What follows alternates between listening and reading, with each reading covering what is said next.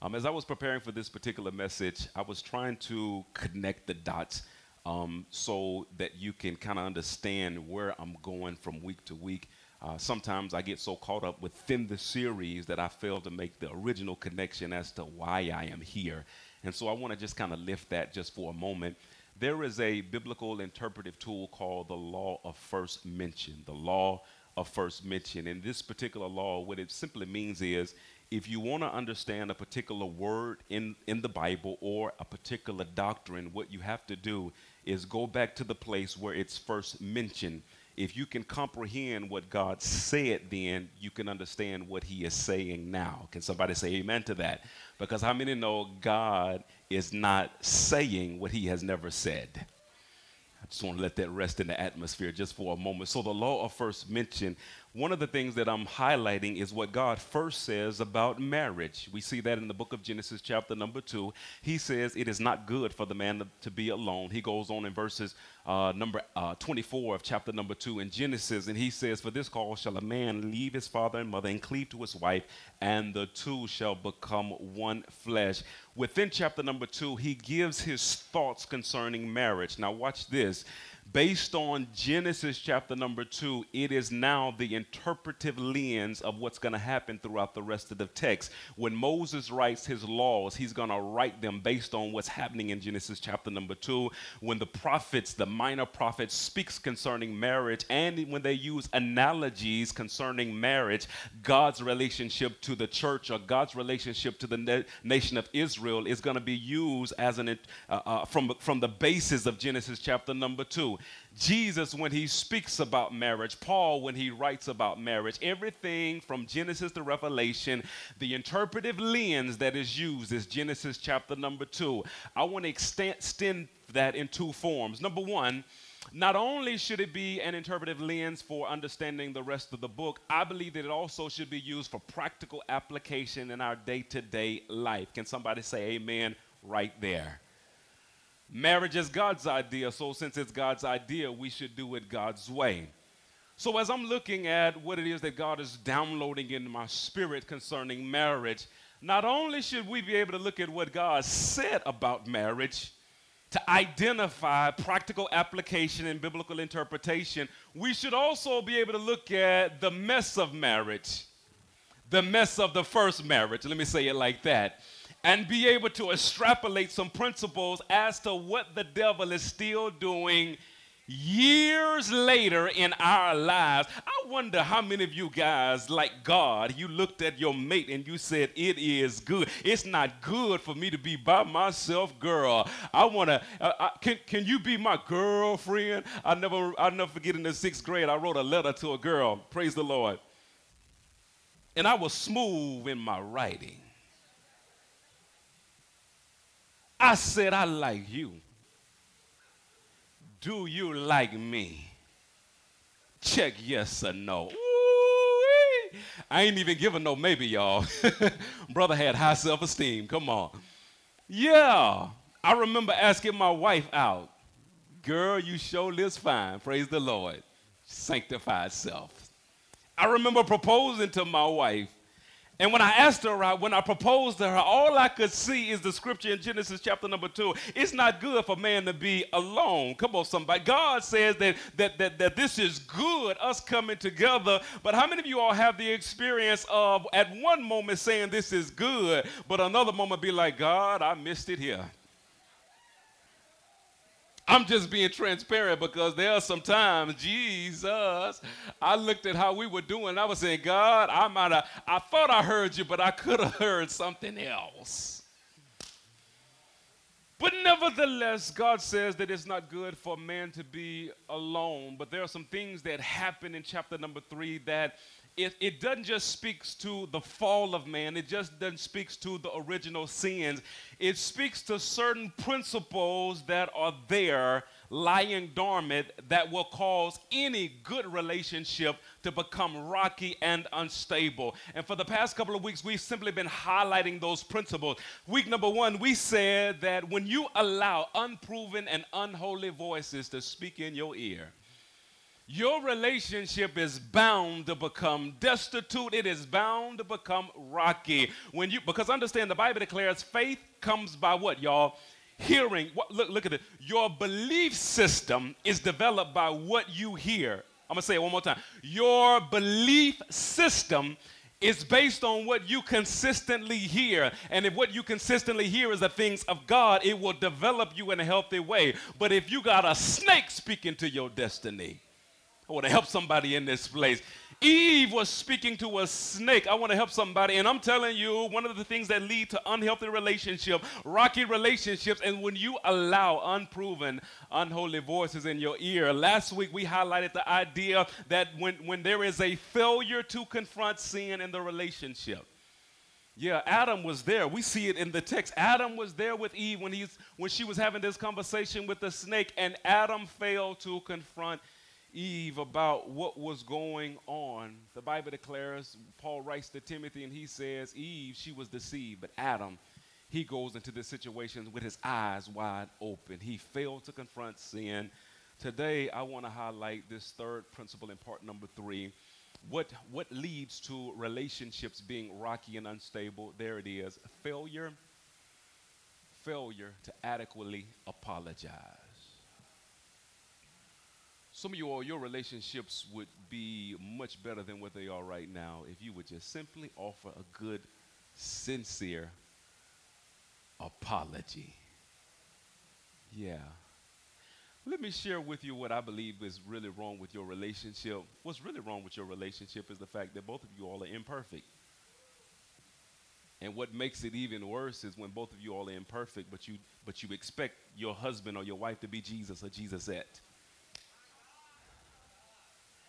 And they simply are not, and they never will be. You yourself, sir, madam, are important, are imperfect, and the person that you're married to or in relationship with or in business relationship with, they too are imperfect. So what that means is there are times when Ken Sander, he speaks to this quite a bit, and I really love it. He says that there are times when you simply just need to overlook an offense.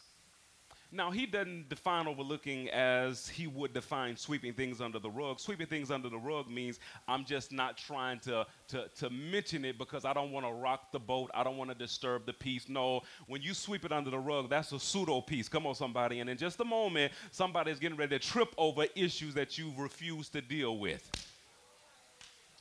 But there are times when you have to simply just look over a fence. Understand my training, my biblical training, my counsel training, my mind is bent on not only just seeing problems, but the source of problems. That's the way my mind is. And sometimes in relationships, I have almost wrecked relationships because my training, it sharpens my eyes to not only see problems, but see the source of problems. And there are times when I confronted things that I just should have overlooked. You don't need to confront that right now. Not sweep it under the rug, but that some things, matter of fact, just jot this down. Some things are just not worth my energy. I'm helping 2 people up in here today. Some things are just not. I want to pause there for a second. And my son, he came to me. He said, Pastor, you using the new phrase, pausing now. So y'all pray for me. I try to highlight my little, repetitious little things that I do, and he says pausing is one of them, so now it's on the forefront of my mind. Watch this. I want to pause there for a moment. Do you really know how much energy it takes to fight and to argue? I mean, it takes energy. I don't know about you all. It might be some of y'all physical energy, praise the Lord, and I pray not up in here. But for me, it's mental energy, putting an argument together, discerning emotions and what to say, when to say, how to say. It takes a lot of energy, and most of you guys, some of you all are putting too much energy in stuff that you ought to somebody shout, just let that one go. Yeah, you should let that one go. The problem with your relationship is the fact of the matter that both of you all are imperfect. So there are things that will transpire that's really not worth addressing. But then there are things that happen that's got to be addressed. Sometimes it's because of the nature of the sin, and then there are other times it's because of the consistency of the fault. It's not that what you did was so big, it's that you continue to do the same thing that irritates me over and over and over again. So when these things transpire, what should you do? From the standpoint of being the offended party, yes, I should seek for reconciliation, and reconciliation means that as the offended party, I may have to confront and then I may have to forgive. But if I am the offender, and I have hurt someone's feelings, I have done something to violate the tenets of the relationship, this is not something that should be overlooked, but I am being confronted about my decadent behavior, then I need to offer an apology. And there are too many relationships, somebody shout right now, that are suffering because of the failure of a good apology. So this is what I want to offer to you all today. I want to offer 4 elements of an effective apology. That's what I want to deal with today. 4 elements of an effective apology. If you're going to really apologize and you want it to be felt and you really want it, because see, people that don't apologize are what I found 2 reasons. Number one, people that, and I'll deal with the second reason in just a moment, but the first reason I've seen that people don't apologize is because they don't really value the relationship. It is what it is. I mean, if you're going to be here, I mean, this is just who I am. So if you're going to be with me, you just going to, but the devil is absolutely a lie. If you value the relationship, there's something that you're going to have to say. That's the first reason. But I'm getting ready to dive into the second reason as to why people don't apologize. Let's go here. 4 elements of an effective apology. Number 1 is simply saying, I was wrong. Somebody shout, I was wrong. If you're taking notes, jot that down. If you're watching me online, put that in the chat. I was wrong. Now, it's interesting because I asked all of y'all to say it, all of y'all to write it down, but the reality is only 50% of y'all going to write it down, and of that 50% of the 50% going to have troubles writing I was wrong. Because it's hard for some people to admit that I was wrong, and the reason is, number 1, sometimes people don't really value the relationship. Number 2, people have a problem admitting I was wrong because too many times people hinge their self-worth and self-esteem on them being right. Mentally, I can't afford to be wrong. You know why? Because growing up as a little boy, a little girl, I was always berated by my teachers, by my parents for things that I did wrong. So I've developed this pseudo-perfectionism attitude that I've got to be right. And so when somebody confronts me, you're not just confronting what I did, you're confronting who I am. Understand, when you admit that you are wrong, I'm not telling you as a person that you are worth less. No, the devil is a liar. What I am saying is something that you did and the mindset attributed to what you did, that was wrong. I was wrong. And some of you all, your relationships would benefit if you just step up to the plate and say, you know what, I accept that one. I shouldn't have did that. I shouldn't have said that. I was wrong. Here's the second word. Number 1, I was wrong. Number 2, I am sorry. Sorry, man. I'm sorry. If you're taking notes, jot this down. I may go a little fast on this point, so take a picture. And of course, those who want my slides, all you got to do is email or text me, and they're yours. I am wrong speaks to your action and thoughts. Speaks to a point in time concerning something that I did and my mental process that brought me to that place. But when you say I am sorry, what you're doing, you're connecting to the heart of the offended party. You're not just saying what I felt bad about what I did, but it's saying what I did hurt you, man. And if I had to do it all over again, I wouldn't do it. It ain't even about whether it was right or wrong. It hurts your feelings, so I'm not. A couple of weeks ago, I said something that hurt my wife's feelings, and watch this. What I said, it was really joking. I was really joking, and at another time and at another place, she would have laughed like crazy, but because of the time and the situation we were in, what would have at another time been hurt would have been well. It hurt her feelings. So I had to step up to the plate and say, I was wrong. I was wrong. I didn't discern the time and the space that you were in right now, and I hurt your feelings. If I had to back up 10 minutes, I would not have said that because I didn't want to hurt your feelings. Your relationships, some of them would be further off right now because understand, again, I keep using this word pseudo because it's at the forefront of my mind because there are too many fake relationships that we got going on right now. Not real. Y'all just kind of going through the motion. There's no real peace there. Y'all really not dealing with issues. And some of you all, you would benefit if you would just admit, I was wrong, and listen, I'm sorry for hurting you the way that I did. So again, when you say I'm wrong and I'm sorry, it's not even about your self-esteem. It's about owning up to your part of the responsibility. And there are some of you all that are refusing to apologize because you're looking at what they did, but you won't hold the responsibility for what you did. I can't control what you say. I can't control how you act. What I can do is control how I respond to what you did and what you said. Come on, somebody. So what happens is we wind up blaming other people. Jesus, help me. Oh my goodness. Oh my goodness. Yeah. My wife, she came in the house, and we was arguing about something. And it was a mess that I made. It was a mess I made. And so when she started talking about the mess, and it was a mess, and I should have cleaned that up. And I'm doing better, y'all. I promise I am. I should have cleaned that up. And so, but instead of owning up to the mess I made, y'all know what I did? I was like, babe, come here. Just come here just for a second. Just come here, babe. I just need to talk with you. And I walked in the room and I said, now this your mess right here.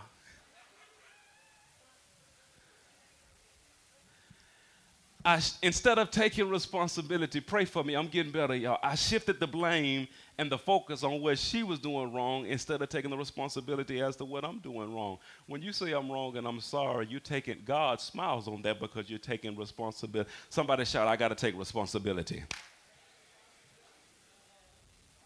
So I was wrong. We'll start there. Number two, I'm sorry. That's the emotional component. Here's number three. How can I make it right? How can I make it right? Because there's certain things that you can apologize for. You can say I was wrong. You can say I was sorry, and it'll just squash it from there. But then there are certain times when you do certain things that you owe restitution to the individual. As I was meditating on this thought, this came to mind years ago, and praise God, it was years ago. I had a special service. This is when we were down at the South location, and I invited one of my good friends to that service, and his whole congregation wound up coming. And I'm on my feet, and I'm coming to a close, and I'm trying to figure out how to really land this jet. So as I was thinking about that, this thought came to mind of something that my friend and I, something that we did when we were younger. And I started giving that story as an analogy to help close the message. The problem is the analogy went way wrong, y'all. I'm talking about it went way wrong. What was sad was I knew it went wrong, but I just changed channels. I just didn't know how much it went wrong. So after the service, my wife comes to me and she says, Greg, why did you say that? And one of the things I appreciate about my wife, she doesn't always bombard me as soon as the service is over. There's something that I did. She'll maybe wait a day or two, maybe an hour or two, praise the Lord, and she'll kind of give me some constructive criticism. And I really do appreciate that. But this time, I didn't even say we are a church family. It was like that honors God and everything we say and do. Greg, what's up, man? So I heard her, but I'm like, it was all right. He was good. I'm good. So I go to my dad and I said, Pop, what's your thoughts about when I said this? And my dad, he looked at me. He said, son, that was real bad. So when I thought about it and then I put myself in his shoes, how would I feel having heard that said about me with him standing on his feet, with my entire congregation there? And I said, man, I need to apologize. So he was having service late on that night, and I went to his church, and he wasn't speaking that night. He was just kind of sitting to the side. So I called him and I said, hey man, I just want to say a couple of words. And I said, man, this what I said in the message, man. I was wrong for that, man. I didn't see that then, but I see it now. I was wrong, man. I want to apologize. Please forgive me, man. Please forgive me. That I don't want to do anything that would wreck the relationship and the friendship that we have. And watch this, everything was good. He says, Greg, everything was good. I know you didn't, he said, that did hurt, but I know you didn't mean to hurt me the way that it did. So I forgive you, man. And so we go inside the service together, and I'm sitting there, and watch this. I admitted that I was wrong. I said that I was sorry, but on the inside, I was feeling like this ain't something missing. So when they were bringing the service to a conclusion, they said, "Are there any guest ministers that would like to have words before we close out our service?" And that usually I never have words. When the preacher preach, I like to let him preach and let's go eat. So I said, "Yeah, I got something to say," and this is what hit me. What I did was in front of everybody.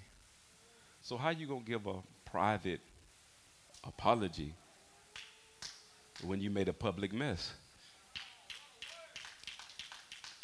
So I said, I need something. I got something I need to say. I got in the pulpit, and it was, listen, it was tough. One of the reasons it was tough is because I'm looking at the faces of the people who were there. Second reason it was tough because I'm looking at the suspicions of the folk who wasn't there. What'd he do, girl? What'd he say?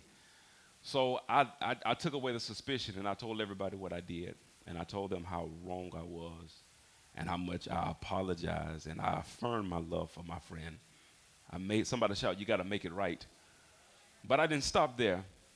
The next Thursday night for our Bible study, I stood before my congregation that I sat in front of as well, because I don't want, watch this, ministers coming up behind me thinking that there's certain behavior that's okay. The devil is a lie. Pastor missed the mark. I was wrong. I told them that I went and I apologized to him privately as well as publicly to his congregation, but now I'm saying I am apologizing publicly to you all because I embarrassed you by being your pastor, saying things like that. Somebody shouted again, "You got to make it right." Watch this. In the book of Luke, chapter number 19, verses number 8, there's a story of a man by the name of Zacchaeus, a short man. The scripture teaches that he runs into a sycamore tree, and he's looking to see Jesus. Jesus recognizes him, calls him down, and he says, "I got to have supper at your house." This is Zacchaeus' testimony in Luke 19:8. The Bible declares, "But Zacchaeus stood up and said to the Lord, 'Look, Lord, here and now I give half of my possessions to the poor. And if I have cheated anybody out of anything, I will pay back 4 times the amount." Watch the wisdom here. Zacchaeus is saying, I was wrong for what I have done. I am sorry, Jesus, how I have offended you by offending people that you love. But I'm not done just saying I'm wrong and I'm sorry. I'm here to make amends for what I have done. The folk that I cheated, I'm not just apologizing to them. If I gave them, if I took something, if I stole something, I'm going to give it back 4 times. Somebody shout it one more time. You got to make it right. You got to make it right. Here's the 4th element of an adequate apology. And these are things that are good to say. It's good to say I was wrong. It's good to say I'm sorry. It's good to ask the question, how can I make this right? It's good not only to say that, but number 4, make the confession, I am willing to change. I'm willing to change. I'm willing to change. If you're taking notes, jot this down. Number 1, change requires effort. Change requires effort. Yeah. My wife came into the house, it was about 4 weeks ago. And I was in my office, and the kids, I saw the mess that they made, but I had so much going on. So she came in the house, she was fussing at the kids, and I meant to fuss about it, but I was tied up with something else. So I let her have them. She was handling it too. I mean, they had mess everywhere. So after about 10 minutes, Brother Jones, I came in to rescue the kids. Okay, you're fussing, but you've been fussing too long now. So I go in and I rescue the kids. I didn't know in rescuing the kids that her wrath was going to turn on me. So the kids are gone. Now she fussing at me. And she said, "Come on in the room. I got to show you. Because I saw you when you did it." I'm like, "Oh, Jesus, help me. Look at your shaving cream and look at this mirror. Look, every time you use your razor, every time you shave, you leave this mess here." And brothers, y'all already know what I'm thinking. Every time, every single time, for the past 20 years, every time I'm thinking that, but I didn't say it. I let her go on. And I sat there and I took the wrath. And when she left, I made up in my mind. I said, I'm going to make a promise to myself. I'm going to fix this. I'm going to fix this. Okay. Ty, let me pause right there. So there are times when you say stuff like that, but you're doing it spitefully. Come on, somebody. There's this thing in your spirit, and it ain't of the Spirit of God. And you doing it spitefully. I ain't going to be spiteful. Man, if this irritates you, you know what? I can put my shaving cream, I can put the top up back on my shaving cream, put it in the cabinet, put my mirror back up, and watch this.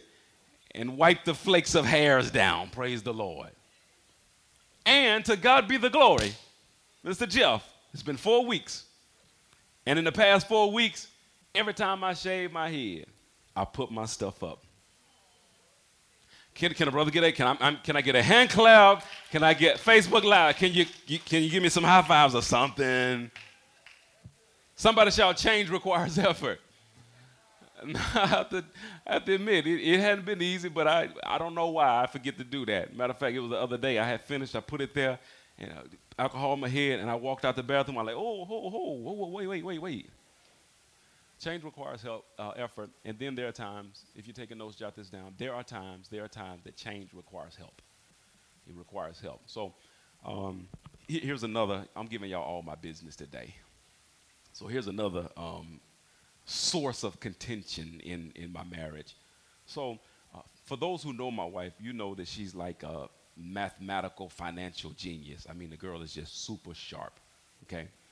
And she literally has a black note memo book that has the year from 2000 all the way to 2020. And in that book, she literally has every source of income that is coming in our house and where it went. So I could go back to 2007 and look at how much money we brought in our different businesses. And if I'm like, when did I buy that car? When did I buy that? No, you bought it. No, I ain't buy it then. She'll pull out the book. Bam, this is when you bought it right there.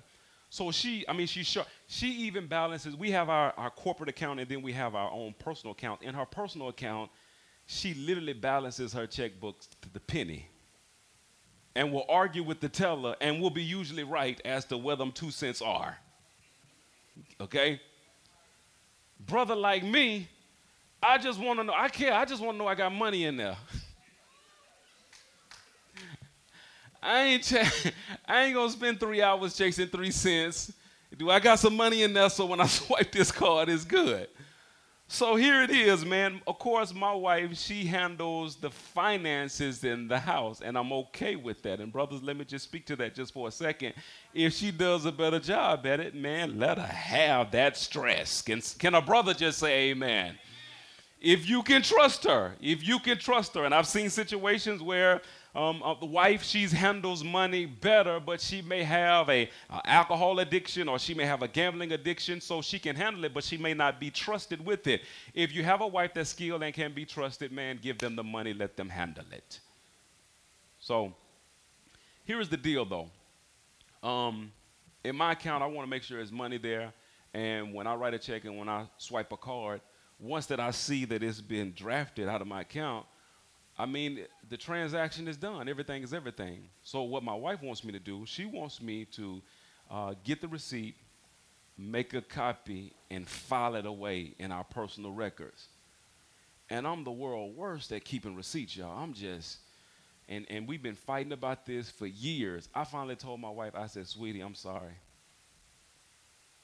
I was wrong. I know that this offends you, that I can't find that third Home Depot receipt. I told my wife straight up, I said, I need help.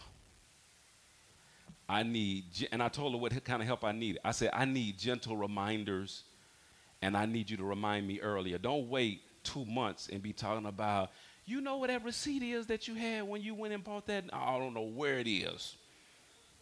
Don't wait 2 months, wait 2 days. There's sometimes when change can be relatively easy if you apply a little effort. Then there are times when change, you need help. And if you need help, ask for help. And then there are times when change, it requires a system of accountability. Everybody put that in the chat, jot that down. Sometimes change requires a system of accountability. So this is an area that you have continued to fail in, or there is an addictive pattern there, and I'm not beating you down up as a person. Your willpower is very low in this particular area. You don't just need a gentle reminder, you need a system of accountability. Can somebody say amen to that? Now watch this. In the book of Luke, chapter number 3, somebody shout, I am willing to change. It's good. Luke chapter number 3, verses number 3, and I'm coming to a close, man. Concerning John the Baptist, the Bible declares he went into all the country around the Jordan preaching a baptism of repentance for the forgiveness of sin. Verse number 7 declares, John said to the crowd coming out to be baptized by him, look at this, you brood of vipers, who warned you to flee from the coming wrath? Produce fruit in keeping with repentance, and do not begin to say to yourself, concerning I have Abraham as my father. Verse number 10, what should we do then? This is good. When he's preaching this baptism of repentance, they are publicly being baptized, which simply means that I am acknowledging that I'm no longer going my direction, but I'm making a 180 and I'm going in God's direction. So what he says, what should we do? No, let me back up and let me highlight that. Verse number 8, he says, produce fruit in keeping with repentance. He's saying, if you're really saying that you're changing, give me proof you're changing. You say you're willing to change. Let me see the effort that you're making in your change. Where are you asking for help? What system of accountability are you putting yourself in? What counseling program are you putting yourself in that's saying that I am serious about change? I'm serious about not hurting your feelings by my actions again. He says, produce fruit in keeping. So they asked the question, verse number 10, what should we do then? The crowd asked. John answered, anyone who has 2 shirts should share with the one who has none, and anyone who has food should do the same. Tax collectors came to be baptized, and they asked, what should we do? We really are repenting. What are the fruits that we should do to demonstrate that we have changed? Don't collect any more than you are required. He told them. Even soldiers asked him, what should we do? We're repenting. We're going God's way. He says, don't extort money and don't accuse people falsely. Be content with your pay. So, Pastor, what does this have to do with your text? Adam owes God and his wife an apology. Adam owes Eve and God an apology. What's the apology? Eve, I sat here and I watched you have a conversation with the snake. I heard the conversation and I knew it was not going in the direction that God wants for our lives. And I was wrong because I failed to cover you. Based on my actions, I now see where we are. I see where we are. And I'm sorry. But watch this. Eve, I don't know what to do, but I want to make it right. Maybe if we cover ourselves with fig leaves, maybe that'll help. I don't know, but I want to do whatever I got to do to make this right. Adam owed Eve an apology. Not only did he owe Eve, he also owed God, because God was the one who told him, the day that you eat from this fruit, that you're going to die. You're going to surely die. But God, with full knowledge, I disobeyed the one I know who loves me more than anybody, anything else in the world. I should have stood up. I should have said something to my wife.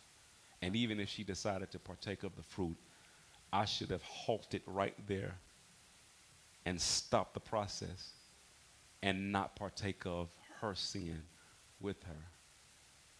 God, I'm admitting that I'm wrong and I'm sorry for what I did. I can't give an excuse. I'm just sorry because I know I hurt you.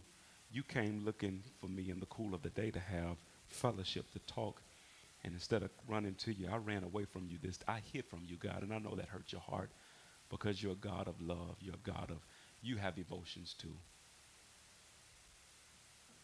I wonder, just press pause for it. I just wonder, What would have happened if Adam would have approached God this way and he would have said, God, what can I do to make it right now? Just use your imagination. And I'll tell you why I was challenged to use my imagination. Matter of fact, let me just go ahead and go there, man. Look at Isaiah chapter number 1, verses number 18. Yes, the Bible declares, come now, let us reason together, says the Lord. Though your sins are like scarlet, they shall be as white as snow. Though they are red like crimson, they shall become like wool. If you are willing and obedient, you shall eat the good of the land. God is talking to a stubborn people that he's saying, I know what's in your heart. I know what's going on the inside of you. But if you will run to me, I can change your story. And I'm telling you today, if you will run to him instead of running from him, he will change your story and change your life. Can somebody say amen there? So knowing the heart of God, even David, after he fell with Bathsheba, he confessed. He said, God, Nathan approached him and he says, God, I know I'm wrong. I know I'm wrong. I apologize, God. He said, it's against you and you only that I have sinned. And then he asked for change. He says, purge me with hyssop. He said, don't take your Holy Spirit away from me. Renew the right spirit on the inside of me. He cried out, and watch this, because he approached God and God changed his story. He should have been stripped of all of his royalties and all of his dignities, but God still calls him a man after his own heart, and he uses his David's lineage to bring about the Messiah because David approached him. I just wonder what would have happened had Adam approached God and says, God, I know you're looking for me. I got something I need to tell you. I know you already know, but you want to hear it from my lips. This is what I did. This is what I allowed to transpire. And I feel real bad, God. And I know that consequences are already associated with my sin. I know that, but let me just ask, what can I do? Is there in God, is there? I want you to think about a merciful, loving, forgiving, graceful God and a son coming to his daddy saying, I know I'm wrong, but is there anything I can do to make it right? I truly believe that our story might be a little bit different than what it is right now had he came to him and said, is there anything I can do to make it right? I wonder how many of your stories would be just a little bit different if you would stop running from God and run to him and say, God, I know I'm wrong. I know I'm a mess. I know I got issues in my life. I know there's some certain consequences that have to occur based on my sin. I know that, but I'm running to you and I'm just asking God, is there anything I can do to make it right? That's not what Adam does. Genesis chapter number 3, verses number 11. God asked Adam, straightforward question. Have you eaten from the tree that I commanded you not to eat from? It's a yes or no, Adam. It's yes or no. There's no excuse you have to give. I just want a straightforward answer from my son. Because maybe if you give me a straightforward answer, we can go in a different direction. We can do something a little bit different. Have you eaten? Adam wouldn't take responsibility. He wouldn't even take responsibility for his part. He blamed Eve and then he blamed God. Look at what he said in verse number 12. The man said, the woman you put here with me, she gave me some fruit, and because you put her here and she gave it to me, that's the reason why I disobeyed you. Just what if Adam would have manned up? Just what would happen if you would take on your responsibility in the relationship with people around you and with your God? This final note and we're going to pray. Aunt Charlotte, you can come on. I want to pray for you guys today. So there are times as a leader, and I have people that I answer to. I have people that I answer to. So when certain things go wrong within my sphere of influence, the people I answer to, I know I have to take full responsibility to my superiors, the people that I talk to. But watch this. After taking full because after taking full responsibility for my sphere of influence, once I come down from talking to my superiors, now I'm talking to the people who I entrusted with certain responsibilities. And you better believe you're going to give an account of what it is that you did and you were supposed to do. What are you trying to say, Pastor McGee? There are times when people try to take full responsibilities and you don't have to or you should not shoulder all of the responsibility. No, no. You do it as a leader when it's within your sphere of influence, when you're answering to your superiors. Yes.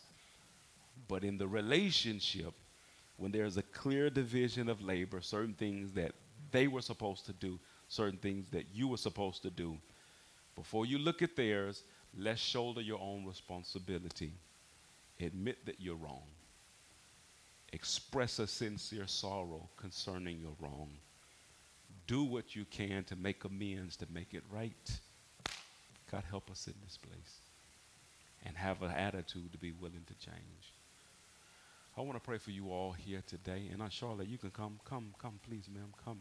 This is what I want you to do, ma'am. There are some people that are convicted with this message, and I pray that it's conviction and not condemnation. Because watch this, I'm pretty good at all four of these. Those in my immediate circle, they know I'm pretty good at all four. But the only reason I'm pretty good at them is because I've been so horrible at them. I got it wrong so much that I eventually started getting some things right. So this message is not about condemnation, but if you are convicted at any of those points where there are relationships that could be better, if you would just say, okay, I was wrong, or I'm sorry for what I did, or I'm taking on the responsibility, I'm willing to make amends for what I did, and I'm going to do my best to change so I don't hurt you the way that I did. If that's you, heads bowed and eyes closed all over this building. And those of you who are watching me online, if that's you, I want to know who I'm praying for, who Minister Charlotte is getting ready to pray for. If that's you, just lift your hand all over this building. Where you at? Just lift your right hand. I want to see where you are. Yeah, I see you. Thank you. Thank you for your honesty. Thank you for your honesty. There's some of you lifting your hands online. Thank you for your honesty. Transformation starts at the place of transparency. Let me say it again. Transformation starts at the place of transparency. And when you're honest at that point to say, God, this is where I'm wrong. This is where I'm failing. This is where I need help. At that place of transparency, transformation happens. Minister Charlotte, if you could just pray for those individuals that's been struggling in this area of offering an effective apology. Maybe it's because of fear, maybe shame, ego, I don't know. But in order for their relationships to be what God has for it to be, they have to do it. Go ahead, ma'am. Thank you.